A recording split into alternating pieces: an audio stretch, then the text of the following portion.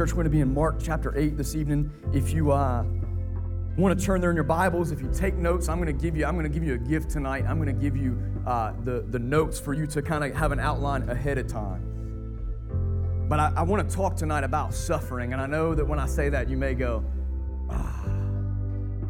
But here's my prayer. My prayer is that by the end of this sermon, you, like Paul, can say that you rejoice in your suffering.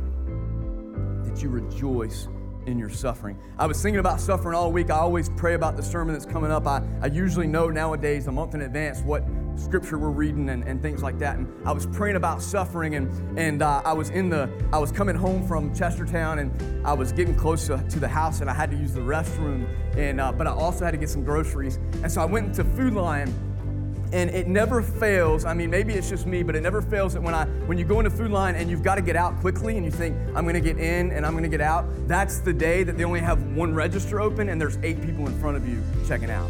And not only are there 8 people, but you've got the person in front of you that seems like they waited 6 months to buy groceries and they're stocking up for the next 6 months. And so I'm sitting there and I'm standing in line like this.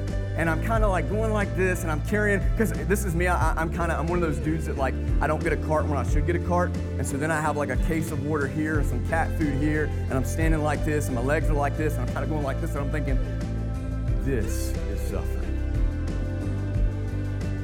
And I got a feeling, though, all jokes aside, that many of us tonight have had a year, and maybe even a span of years, where it feels like suffering is unending. Whether it's the pandemic or it's finances or it's something with your job or with your family or with your friends, many of us have experienced suffering in one way, shape, or form in the past year, or maybe it feels like your entire life has just been nonstop suffering. Sometimes when I really kind of woe is me, when I have some of those moments, I think about it. You know, like I think about times where both my grandmas passed away in the same year, and then my aunt not long after that got cancer and passed away at an early age, or the tornado we were in where this family died, or when little man was so sick, or when we had we lost the second child, and all these things, and sometimes I sit down and I go, man, I have suffered. And then I read Paul's words in Romans chapter 5 verses 3 through 5, where he says, more than that, we rejoice in our suffering. And sometimes I hear that and I think, and if I'm honest, Paul, you lost your mind there, man. Look, the first 4 chapters of Romans, you were good, and like the ones after that, they made pretty perfect sense in some ways. But listen, right here, this part, I don't know what you were thinking. How in the world could anyone rejoice in their suffering? Their suffering must look entirely different than mine. I begin to wonder, like, what was going on with you, Paul? Or I read James where he says that we count our trials as joys, that we rejoice in our trials because they grow us, and there's all this idea that suffering brings joy and rejoicing, and I read it and I'm like, I think about some things and I go, I just don't get that. But again, my prayer tonight is that by the end of this sermon, we can say we rejoice in our suffering. If you're a note-taking person, we're going to tackle 3 objectives tonight when it comes to suffering. The first is to acknowledge that it exists. The second is to tackle, to some degree, as much as we can in a short sermon, why does suffering exist? And finally, to measure what is our reaction as Christians to the concept of suffering. We're going to do that in 3 segments. First, suffering is inevitable. Suffering is inevitable. It's going to happen. Second, suffering and how we address it matters. It matters that we acknowledge that it exists. And third, we have to learn how to rejoice in our suffering. We're going to be in Mark chapter 8, verses 31 through 38. Church, as we dive into this word, I want to give a warning. Now, you know me. You know that sometimes I have too big of a mouth, and sometimes I can be a little bit too upfront, but I do want to give you a warning because I want to be honest. Sometimes we read God's word and we read our interpretation and we read our experiences and what we know now into it. So I'm going to warn you off the bat that when you read Mark chapter 8, you are reading Mark chapter 8 most likely from a perspective where you know that Jesus died on the cross. And you know, or at least in theory know, that Jesus was resurrected. And so when you read this, you're going to have a temptation to hear what the disciples do and how they respond and to judge them. I'm just being honest. None of us in here judge people, do we? But when you read this, you're going to have a temptation to judge the disciples because what they're going to hear is what you know tonight, and they're going to get really upset about it. And the temptation, as modern-day readers of God's Word, of an ancient text, the temptation is to read it and think that we would have done better. But I just want to warn you that you probably would not have. I love you. I believe in you. I have faith in you guys. I love you. You have so many gifts and talents. But I believe that you probably would have been very similar to the disciples. Let me show you what I mean. Mark chapter 8. The context is that Jesus has just for the first time had his disciples, in particular Peter, understand that he's not just some good teacher, he is the Messiah. Jesus says, "Who do you say that I am?" And Peter, the loud one, speaks up and says, "You are the Messiah, the Son of God. You're him. You're the one we've been waiting for. We've figured it out. You are the expected Savior of the people of Israel. You're the Messiah." And so there's this big expectation as they figure it out that the Messiah has come, and now that they know everything's going to be okay. Sam and I were talking about earlier, one of the things I love about the Gospel of Mark is it's straight to the point, it's action-oriented, but here's one of the things about Mark's Gospel. Mark is very careful to point out that Jesus, up to chapter 8, doesn't want anyone to know who he is. You see it in encounters like where Jesus casts a demon out of someone or heals someone. He's very careful. He speaks to the demons who know who he is. Don't say a word. They can't know yet I'm the Messiah. When he heals people, he says, "Listen, go from here, be healed, but don't tell anyone what has happened." And of course, they do it anyway. But there's this idea that Jesus is not ready for the world to know who he is. And so Mark chapter 8 brings us to this big crescendo where all of a sudden Jesus is okay with people knowing he is the Messiah. But the biggest shock is not that he lets that news out, it's what he says about it afterwards. That's where we come into Mark chapter 8, beginning with verse 31. The Word of God says that Jesus began to teach them, verse 31, that the Son of Man must suffer many things and be rejected by the elders, the chief priests, and the teachers of the law, and that he must be killed and after 3 days rise again. You know, church, in the Bible, one of the things that we should practice in reading Scripture is that no word was placed there arbitrarily. When Jesus says that he was the Son of Man, there's a reason that he says, he uses the Son of Man to identify himself rather than the Messiah, Emmanuel, the Prince of Peace, any of those other names. He says, the Son of Man must suffer many things and be rejected by the elders. Now, Son of Man comes from Daniel chapter 7. It's a prophecy that Daniel is given, and we learn that the Son of Man is pointing to this Messiah, but Jesus identifies himself most often as Son of Man, and there's a reason. You see, the Jewish people had built up an expectation of what Messiah meant. And so if Jesus said that the Messiah must suffer many things, that would have been an extra obstacle because Messiah in their minds meant someone who would come in, a political ruler, a military ruler who would come in and take an oppressed Israel and rescue them from their oppression by power and by force and by kingly rule and set things right and bring peace to the people of Israel. And so Jesus chooses not to identify as Messiah, but as Son of Man, and teaches that he must suffer many things and be rejected by the elders, the chief priests, the teachers of the law, and that he must be killed and after 3 days rise again. Now here's where I said we're going to have to fight not to judge the disciples. This is time number one that Jesus tells his closest companions, who have spent a great deal of time with him. This is the first time that he looks at them and says, now that you know I'm the Messiah, you need to understand that I'm going to be killed and rise on the third day. This is time number one that he predicts his death. Before it's all said and done, Jesus would have to predict his death 3 times, and they still wouldn't fully understand it. In fact, we see the heaviest fight against it right here in this scripture, but for now, let's stay right here. The Son of Man must suffer because of the fall of man. The Son of Man must suffer. Now, we hear that today and we know Jesus died on the cross. We get it. Many of us, we grew up in America, so at some point you've probably heard the gospel, and if not, trust me, you're going to hear it tonight and you're going to have an opportunity to respond to it. But for them, this would have sounded crazy. The Messiah is going to suffer. And what I want you to hear first tonight is this: suffering is inevitable. Suffering is inevitable. Not only do we suffer, but now Jesus is saying, I am the Son of God, I am the Messiah, I am also going to have to suffer with you. Suffering is inevitable. You cannot avoid it. Here's why that's important. It's not only important for you to understand as you live your life, because you're going to hit suffering, but there's a world out there that is looking at you. They're watching you to see, are you avoiding all suffering or are you approaching suffering differently? It's inevitable. And church, I think it's time that we begin to learn how to answer people's questions about Jesus. And I'm going to be upfront with you, it's no longer enough to speak to a postmodern, post-Christian world when they ask you something about your faith for you to respond because the Bible says so.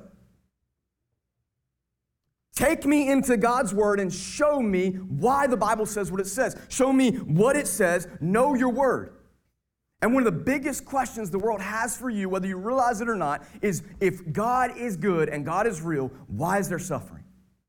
Why is there pain? Why is there evil?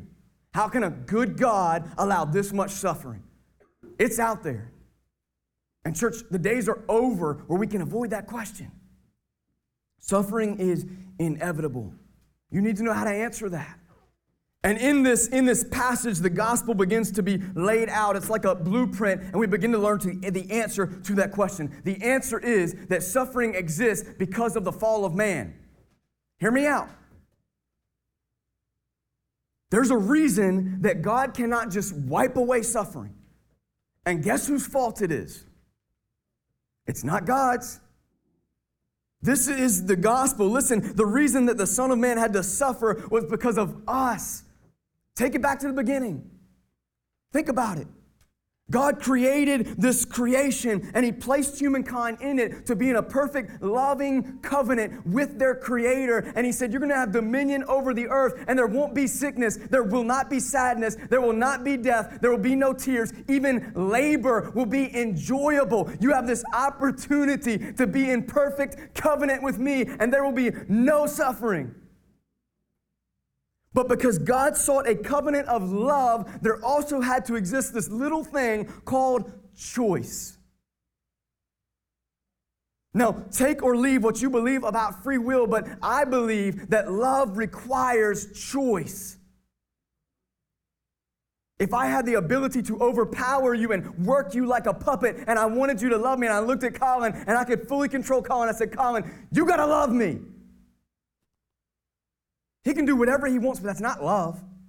And so God placed us in this covenant, and He said, listen, I've got to leave a choice for you to not be in relationship with me.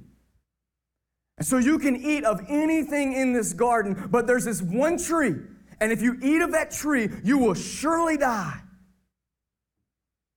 Now listen, there wasn't necessarily, it's not about the tree itself, it's the idea that humankind had the option to not obey God and to not be in relationship with God. It was a choice. Many of us know the story. Genesis chapter 3, the Bible tells us that Eve's in this garden, she's near this tree, and the serpent comes and says, listen, did God really say that if you eat it, you'll die? And we can point fingers at the serpent all we want, at Eve all we want, but the story goes that Eve took of the fruit and she ate it and she convinced Adam to do the same. And in that moment, not because God didn't love us or because God is some evil punisher, but because we chose to break the covenant God had made, suffering entered the world. And it didn't just enter you and I, it entered all of creation. The bushes began to have thorns, and the work was difficult, and the childbearing was painful, and everything in God's perfect creation was corrupted because we chose to disobey God. And because of that, and because of God's character, God is love. God is life. God is truth. God is just. God is all these things, and He is unchanging. And we can want in our hearts to break any of those things, but God will not break those things. God is love and God is just. And because He is just, He can't look at a people who actively chose to disobey them and just wipe the slate. Then He would no longer be just. He would no longer be fair. And so the problem began that suffering had entered creation, and now God, all throughout Scripture, this entire book, I've said many times, is not about you. It's about God, and it's the story of a loving God and a just God working in love and justice to bring redemption to humankind that chose to obey them. From Genesis to Revelation, it's the story of God speaking into human suffering and disobedience and making a way for us to be reunited with our Creator who made this covenant with us. That is the story of Scripture.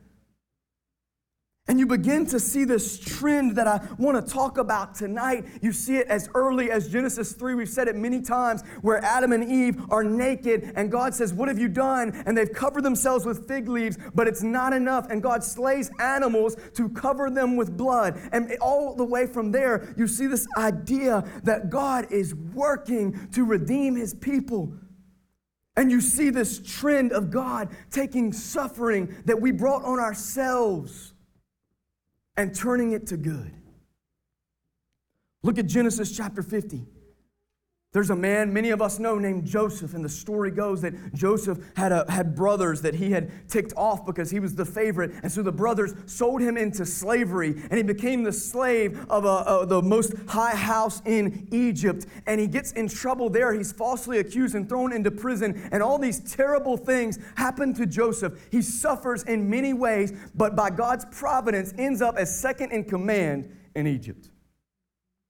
And there comes a time where Joseph's same brothers that caused all this suffering for him come to Joseph and they think, "Oh no, we have caused him to suffer. Surely he is mad. Surely he's going to kill us. We better come to him and beg for his forgiveness." And Joseph in Genesis chapter 50, verse 20 says this, "As for you, you meant evil against me, and God meant it for good. You meant to harm me, but God meant it for good, to bring it about that many people should be kept alive as they are today." Remember what I said about nothing in Scripture is arbitrary. This is who God is. This is how He works. You meant it for evil. Suffering is all around me, but God took that suffering and turned it to good so that many could be kept alive today. Suffering is inevitable, so it matters that we address it. Jesus says the Son of Man must suffer. And it was shocking. But I need you to understand tonight that God must operate in this way. Without suffering, you would not be saved. Let me dive deeper in that. Verse 32 says this. He spoke plainly about this, and Peter took him aside and began to rebuke him. So Peter, one of his closest disciples, pulls Jesus, imagine this in your minds, pulls Jesus aside and says, "Jesus, listen, I heard you, man. This Messiah thing, I get it. Like, I know you're the Messiah. I believe in this. But listen, look, the Messiah, I don't know if you know this, but the Messiah is supposed to conquer. The Messiah is supposed to be powerful. The Messiah is supposed to bless us. The Messiah is supposed to make things better. And now you're going around and you're talking all this stuff about suffering and dying, and I'm not sure you really understand what Messiah means." And I want you to notice that Jesus doesn't take Peter and grab him by the shoulder and lead him away from the campfire, away from everyone else, and put his arm around him and say, "Peter, listen, I heard you, on second thought, Messiah, the suffering thing, it all sounded gruesome anyway. I'm not really into it. You're right. Let's just go conquer." And there's a reason that Jesus doesn't just gently put his arm around Peter and rebuke him back gently and say, "Peter, listen, buddy, you're just a little bit confused. Let me explain it to you." No, the Bible says that Jesus turned and looked at his disciples. Now hear that. He turned and looked at, not Peter, looked at his disciples. That tells us that this was a human heart condition. This message was for the disciples as much as Peter, but Peter was just the loudmouth that spoke it out. But Jesus looked at his disciples and rebuked Peter and said, "Get behind me, Satan." "Get behind me, Satan," he said. "You do not have you do not have in mind the concerns of God, but merely human concerns." Now listen, I know if anyone in here is following the blonde-haired, blue-eyed Jesus that has flowers around his garment and frolics through the flowers, this is going to be difficult for you. Because when you initially hear that, you think, man, Jesus, that was harsh, man. Get behind me, Satan. You're calling somebody Satan. Like, what's up with this? But I want you to know tonight there is a very valid reason that Jesus looks at Peter and says, "Get behind me, Satan." It is the real deal. Jesus wasn't just grumpy that day. And let me explain to you why I believe that is. Peter had allowed Satan to deceive him. And I want to be super clear on something tonight. Many of us, when we think of the devil and we think of how Satan works and the enemy and how this goes in our life, we expect him to kind of make us sick or harm us or take our jobs or do these volatile acts that hurt us. And what I want to share with you tonight is that the devil really doesn't have to do that because you do enough of that for yourself. We introduce suffering. I'm not saying he can't do that. I'm saying that that's not primarily how Satan works. See, because his job is not to make you suffer in the temporary. That's not his primary goal. His primary goal is to draw you away from the truth. That's how he operates. And so Satan doesn't win by getting you to feel sick or by getting you to lose your job or by losing a loved one or all these terrible things. All Satan has to do to win is to deceive you from believing in Jesus Christ, in the full gospel. That's it.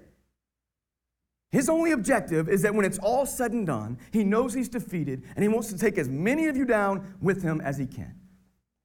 And what's tricky about that is sometimes we think that the where he's winning the most is out there on the streets, and I'm here to tell you tonight that unfortunately, where Satan is winning the most is probably in the church. When it's all said and done, my concern, my fear, and I know I sound like I'm a doomsday preacher, but hear me out. Listen, my concern is that when it's all said and done, the folks that get to the gates of judgment, they get there to those streets, and the Lord is looking at us and saying, "Look, well done, my good and faithful servant," or "I don't know you, you worker of iniquity." My concern is that more people in the church are going to be turned away than people that are on the streets. At which point, I'm going to feel like I failed. A lot of us are going to feel like we failed. I'm concerned about that, and I want to preach as much as I can. Listen, church, know how the enemy works. Be true to the Word of God. Hold on to it for dear life. Don't stray. Don't stray. It's truth, and it's the only truth. It can't be diluted. It can't be changed. It can't be added to. It can't fit your fancies and your whims. It's not meant to make you feel good about yourself. It's meant to point to Jesus Christ and Him alone. And so the reason Jesus looks, and I promise, I'm going to encourage you, I promise, but listen, the reason that Jesus looks at Peter and says, "Get behind me, Satan," is because in that moment, Peter lost the idea of how he would actually be saved and began to desire something that was more comfortable for him. And in that moment, he was deceived from the truth that was Jesus Christ, and that is of Satan. It's that simple. It happens that quick. The way of Satan, look, Satan wins the most if he gets you to believe in escapism. You know that person. We all know that person. And listen, don't you dare point to anybody in this room. But we all know that person that avoids negative emotions. That the house could be tumbling down, and as long as there's a bed, they're going to sleep in it that night because they're going to pretend that everything is fine. Now, we have people all across the gamut. There are folks that are, everything's a concern. They're worried about everything. They're stressed about everything. They panic at everything. But then we all know those people that they are escapists. Like, there are no negative emotions. I remember a mentor of mine that I'm working with him, and man, he was just always positive, and everything was good, and it was like every day was just sunshine and rainbows. And then I remember we lost someone that was like a negative, that's not a word, just a major death in our church and in our community, and it felt like everything just shattered. And when all the suffering came crashing to a head, I looked at my mentor, and I saw that, oh my goodness, like what happened to this positivity? And I want to give this person credit because they turned to Jesus, and I learned in that moment they knew what suffering was. It may have been hidden well, but they knew what suffering was. Suffering is inevitable, and so it is vital that we approach it and address it as part of the gospel of Jesus Christ. Imagine this. There's a time in Scripture, we call it Palm Sunday today, but Jesus rides into Jerusalem on a donkey. And the people are greeting him as they come in as a king that's entering the city, and they're laying out the palms in front of him and their cloaks, and they're making a way like he's royalty. And we see Jesus coming in, and he's about to enter into the passion, but nobody really knows that. And so they begin to shout, "Make him king, make him king, make him king." What's happening there is the Jewish expectation that the Messiah was to be their ruler and rescue them. And so when they see Jesus, the Bible says they try to make him king by force. And we see Jesus avoid this and veer away. And I want you to understand, listen, Jesus became incarnate. He's God incarnate. He took on the flesh of humanity. The Bible says he became a servant for our sakes. He felt, he cried. Think about Lazarus, the shortest verse in the Bible. Jesus wept. One of the most impactful verses in the entire Bible, because we learn that Jesus felt the way that we feel. And so understand that as our Savior is riding into Jerusalem, and everyone is shouting, "Hey, make him king, make him king. Let's lift him up. Let's bring him into the city as our ruler. Let's let him conquer." He could have done it. He could have avoided that whole garden episode where he's crying tears of blood because of the agony of realizing he was about to drink the cup that contained God's wrath in its entirety. He could have avoided it all right there on Palm Sunday. He could have said, "You know what? I don't want to suffer after all. Let's just go with the king route." And what you've got to understand is I believe that Jesus, he could have led Israel to have peace and to be free from oppression. He could have restored the kingdom of Israel, and they could have had their rightful land back, and things would have seemed really good. He could have escaped all the suffering. But at the end of the day, what would happen is a little need would be addressed, but the sin of all humanity would not. Suffering was necessary to offer us salvation, and praise the Lord that Jesus didn't avoid it. So, church, my message for you tonight is that we cannot avoid it either. Our response and reaction to sin matters. It would be very easy tonight to just read the first part of this scripture and avoid the last, because Jesus follows his rebuke of Peter in verse 34 with this: "Then he called the crowd to him along with his disciples and said, 'Whoever wants to be my disciple must deny themselves and take up their cross and follow me.'" Now listen, it can be easy to read this and go, Jesus was talking to his 12. They all died gruesome, brutal deaths. But that's not what the Bible says. It says he called the crowd along with him, all of them, to say, "Hey, you know how I said I'm about to suffer and die and go to my death? Well, I'm here to tell you, you're going to do that also. You have to take up your cross and follow me. Deny yourself. For whoever wants to save their life will lose it, but whoever loses their life for me and for the gospel will save it. What good is it for someone to gain the whole world, yet forfeit their soul?" Church, what I want to call you into tonight is the way of the cross. It's the way of the cross. This is what our Lord and Savior, Jesus Christ, is inviting us into. And it involves suffering, but hear this. This is the encouraging word. Understand what this means.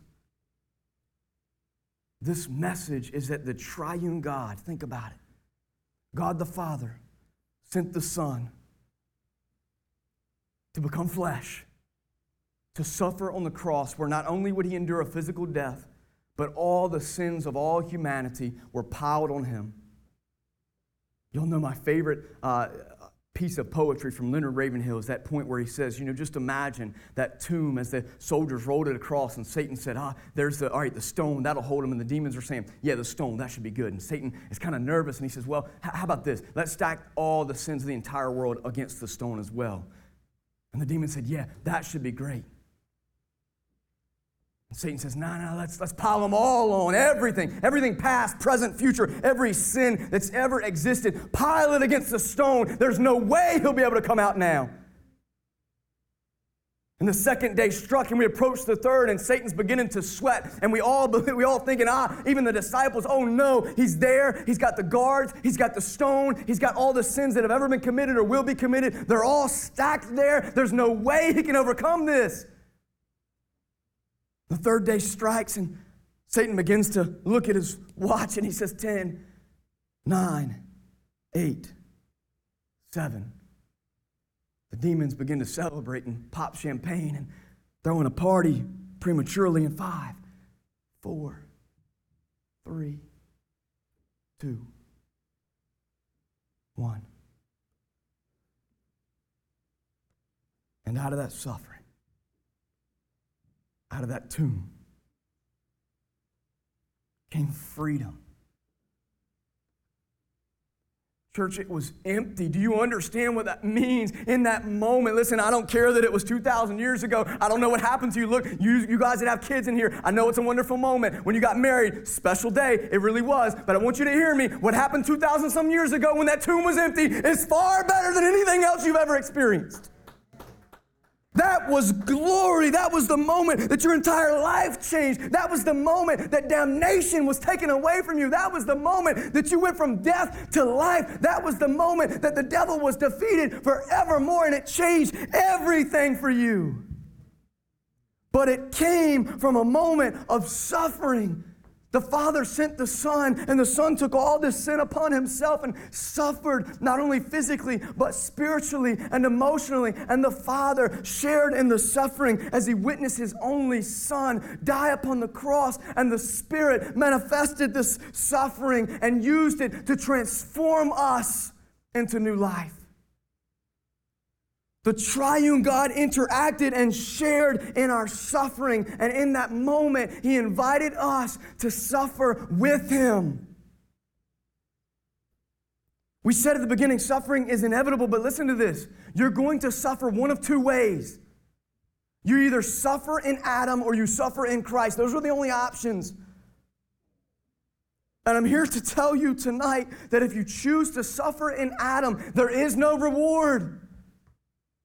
If you choose to suffer the way of humankind from the fall on, and you choose to take part in that, there is nothing coming for you. There's no reward for your suffering. There's no plus that's coming later. There's no blessing afterwards. There's nothing for you if you choose to suffer with Adam. Just death.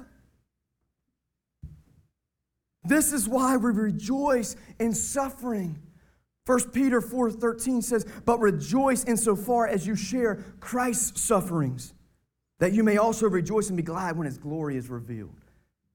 Listen to me. Listen, I know it's hard. Look, this has been a year. Oh man, I'm so ready for the pandemic to be over. I'm so ready for just things to maybe not go back to normal, but to get to some semblance of where we were, where we can gather without masks and love on each other. And I'm missing the prayer times that we have where we lay hands and pray for healing and deliverance. I'm missing getting to do events in the community where we can really be close to each other and share meals. I'm missing all these things. It's been a year of suffering, and our suffering is nothing compared to others in other countries and things like that. But listen, I know it's been tough, but what I want you to hear is it's nothing compared to what God is offering you. This is why we rejoice, because we no longer share in suffering by the way of Adam. We share in suffering by the way of Christ. That moment when the tomb was empty, the celebration that should still affect our hearts all the way to this day, that's what we share in. Hear me, church. God didn't do this. This wasn't an afterthought where, okay, hey, he's presenting you hope in the future. No, listen, he died for you then. It's done. It's done. Your salvation is not something you are working towards or waiting on. It's done.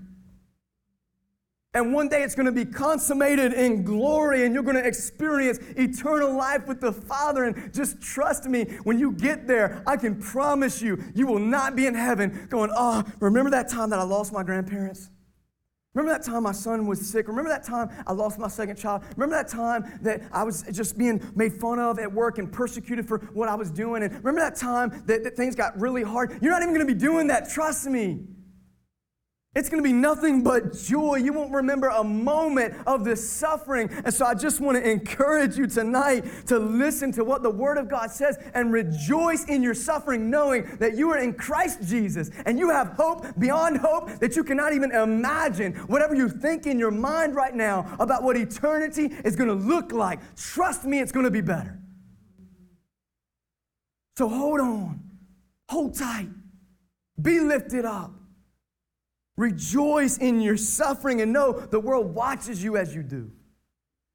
1 Peter 4:15 and 16 says, but let none of you suffer as a murderer or a thief or an evildoer or as a meddler. Yet if anyone suffers as a Christian, let him not be ashamed, but let him glorify God in that name. What Peter says there is, listen, there is a difference in suffering as an unbeliever, as a sinner, than suffering in Christ. There is an actual difference. So let none of you suffer as these things, but suffer carrying the name of Jesus Christ, knowing that our God has suffered with you and has made the way for eternal glory. Amen? I want to invite you tonight to know that this is real in your life.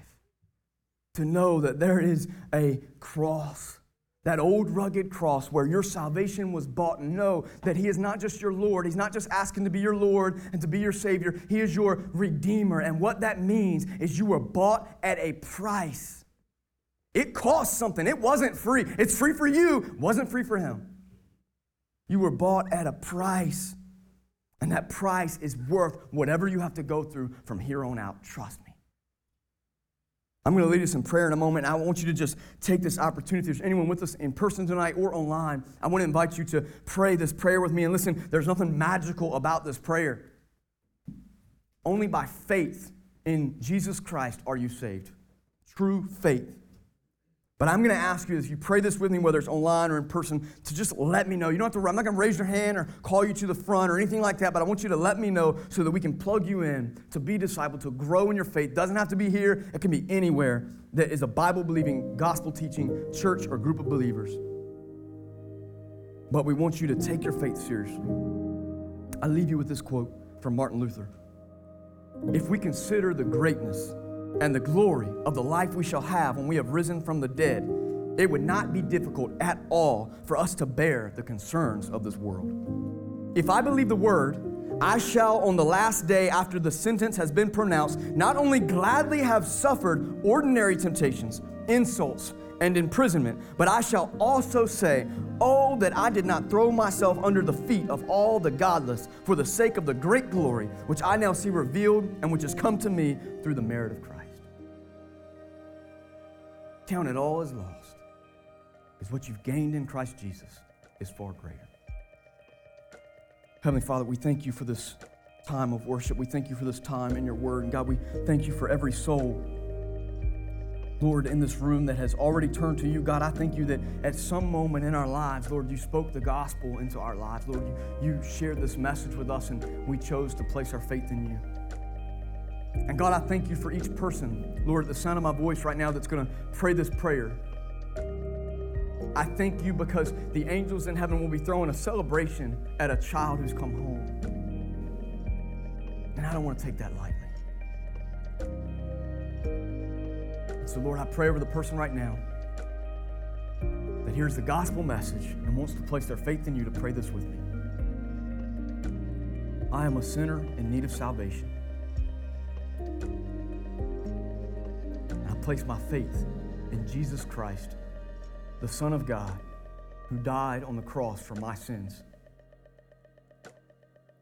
And I place my faith in the resurrection that on the third day he rose from the grave, conquering sin and death forevermore. And God, I accept new life in Christ.